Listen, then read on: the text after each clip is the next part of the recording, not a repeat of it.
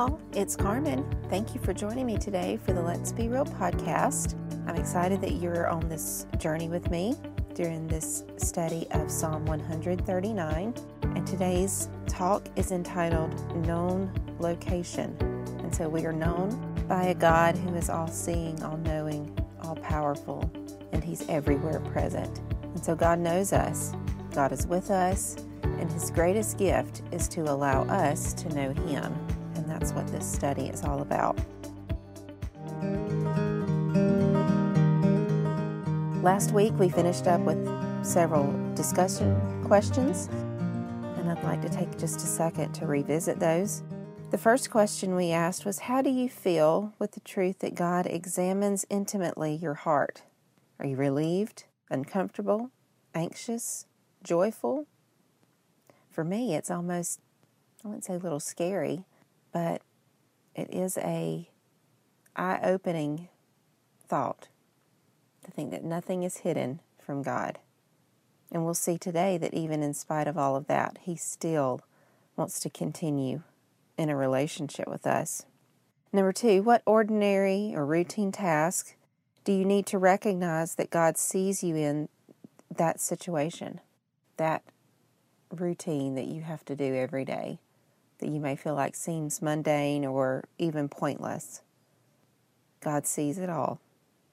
Number 3, what goings and comings do you need to surrender to Him? Because He sees our going out and our lying down. He sees when we come back, all of our different movements. He sees it. And then number 4, what area of your life have you concealed that needs to come into the light? What area have you tucked back deep within your heart that you think no one can see? And if they do, they would be ashamed to know you. God's not like everybody else. But today we're going to talk about how God knows any and every location. Now we can take that as a physical location or even spiritual locations, which we'll talk about both of those.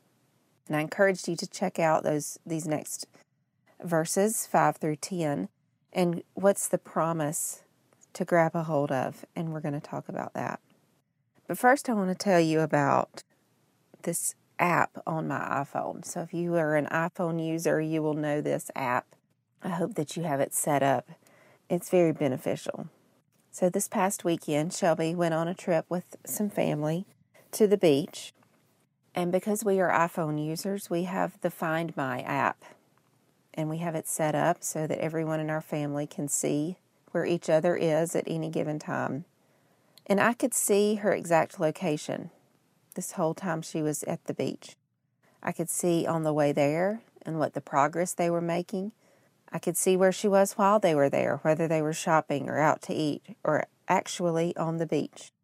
And yesterday on their way back, I could see, again, their progress. How much longer would it be until she came home? I want you to think about that today as we talk about how God knows our locations constantly. Let's read Psalm 139, verses 5 through 10. You hem me in and behind and before. You have laid your hand upon me. Such knowledge is too wonderful for me, too lofty for me to attain. Where can I go from your spirit? Where can I flee from your presence? If I go to the heavens, you are there. If I make my bed in the depths, you are there. If I rise on the wings of the dawn, if I settle on the far side of the sea, even there your hand will guide me. Your right hand will hold me fast. In these verses, we see the all-knowing God in another facet of His character, all present. The big theological word for that is omnipresent. After looking at verses 1 through 4 and studying God's intimacy with the heart of every human, and how wonderful for us that is, in spite of seeing the dark sin that is inside of all of our hearts, God continues on with us. In spite of the examination, He wants to go and is going with us wherever we go. Why would He do that? Because He loves us that deeply. Let's dive into each verse individually. Let's see if we cannot see the love motivating God's actions in them. Also, we will see the sin that is there as well, calling us away from the presence of this all-loving, all-knowing, all-present God. Verse 5 says, "You hem me in behind and before. You have laid your hand upon me." The word hem here means to enclose or to surround so closely as no way to escape. This is a military tactical protection term. Basically, the child of God is so closely guarded and protected that he is not going anywhere from God's presence. God's hand is on us. That is supernatural protection, the best kind. Is this speaking of physical protection? Perhaps, but more importantly, this is spiritual protection from the enemy of our souls. Jesus tells us in Matthew 10:28, "Do not be afraid of those who kill the body but cannot kill the soul. Rather be afraid of the one who can destroy both soul and body in hell." Hebrews 10:31 tells us, "It is a dreadful thing to fall into the hands of the living God." In other words, God is lovingly concerned with the protection of our souls, and we should be as well. Another promise that closely ties to this is the one we find in 2 Corinthians 5:8, which says to be away from the body is to be home with the Lord. Yes, take steps to protect you and your family, but please do not neglect the protection of your spirits from the ultimate killer, sin. Verse 6 says, "Such knowledge is too wonderful for me, too lofty for me to attain." God's knowledge of us and His supernatural protection of our souls is incomprehensible, and understanding this fully is perhaps inaccessible for our finite minds. But just because we don't or can't understand this supernatural phenomenon does not mean that we should disregard it altogether. It should move us to reverence and awe for the Creator who loves us this much. Are you in reverent awe of God's supernatural spiritual protection? Verse 7 says, "Where can I go from your spirit? Where can I flee from your presence?"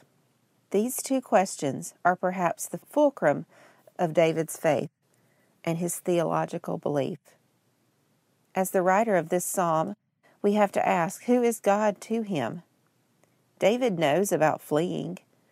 We can read account after account in 1 and 2 Samuel and 1 Chronicles of David running from those who wanted to kill him.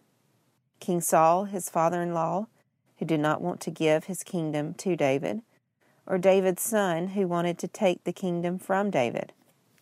I can imagine David writing these words as he reflected on all his running, and yet God's Spirit was with him. Are we any less important than David? No. Ephesians 1:13 tells us that, having believed, you were marked in Him, that's Jesus, with a seal, the promised Holy Spirit. We cannot go anywhere that, as a child of God, the Spirit of God is absent. It's not possible. Find comfort and peace in that fact. Verse 8 says, "If I go to the heavens, you are there. If I make my bed in the depths, you are there." Imagine a graceful bird rising on the wind to get to its desired altitude for gliding. This is the picture here, the heavens, the lofty places, the mountaintops, if you will. There, God's Spirit is with us. Can we get away from the Holy Spirit? No, not even in the depths where we make our beds. These are the deep, depressed places our souls may want to go. The actual word for depths here is Sheol, which is another word for hell, or the abode of death. The words "make my bed" here in this verse actually denotes that it is our doing. It is my doing and your doing to be in this place. We have made our beds. We have gotten comfortable in this deep, depressed state. The ultimate pity party, and we are sticking around until the last call is made. What a convicting picture of where some of us choose to stay. Son or daughter of the Most High God, this should not be But even there, your Father who loves you is with you. Verse 9 says, if I rise on the wings of the dawn, and if I settle on the far side of the sea. Here is more word pictures of the child of God trying to get away from God's presence, to get away from His knowing. If I rapidly get away from God, if I sprint in the other direction, or if I gradually go the distance away from Him to the farthest part of the earth, experiencing uncharted territory, even then, as verse 10 says, even there your hand will guide me, your right hand will hold me fast. Even in those places, God is there. God is not just looking at us, watching to see when we start to fall or start to drown, and then just shaking His head from His heavenly throne. No, it says His hand will guide and His right hand will hold fast. He is placing His hand into the situation. I can see the invisible hand of God gently yet firmly guiding you and I back to Him. Regardless of the distance we have chosen to put in between ourselves and His right hand, this is a symbol of God's omnipotence, His all-encompassing power over humanity and nature. 166 times in Scripture, it's referenced God's right hand. When we see this phrase, we can know that God is all-powerful. Nothing or no one will come against His power and see a victory. But we will see victory when we rely on His power. Isaiah 41:10 says, so do not fear, for I am with you. Do not be dismayed, for I am your God. I will strengthen you and help you. I will uphold you with my righteous right hand. This is the promise. We can know without a shadow of a doubt that God keeps His promises. So where can we go from His Spirit? From His all-knowing presence? Nowhere. No matter how hard we try. So the better question is, will we rest in knowing this fact? Let's pray. Dear God, thank you so much for this day and all that you do for us.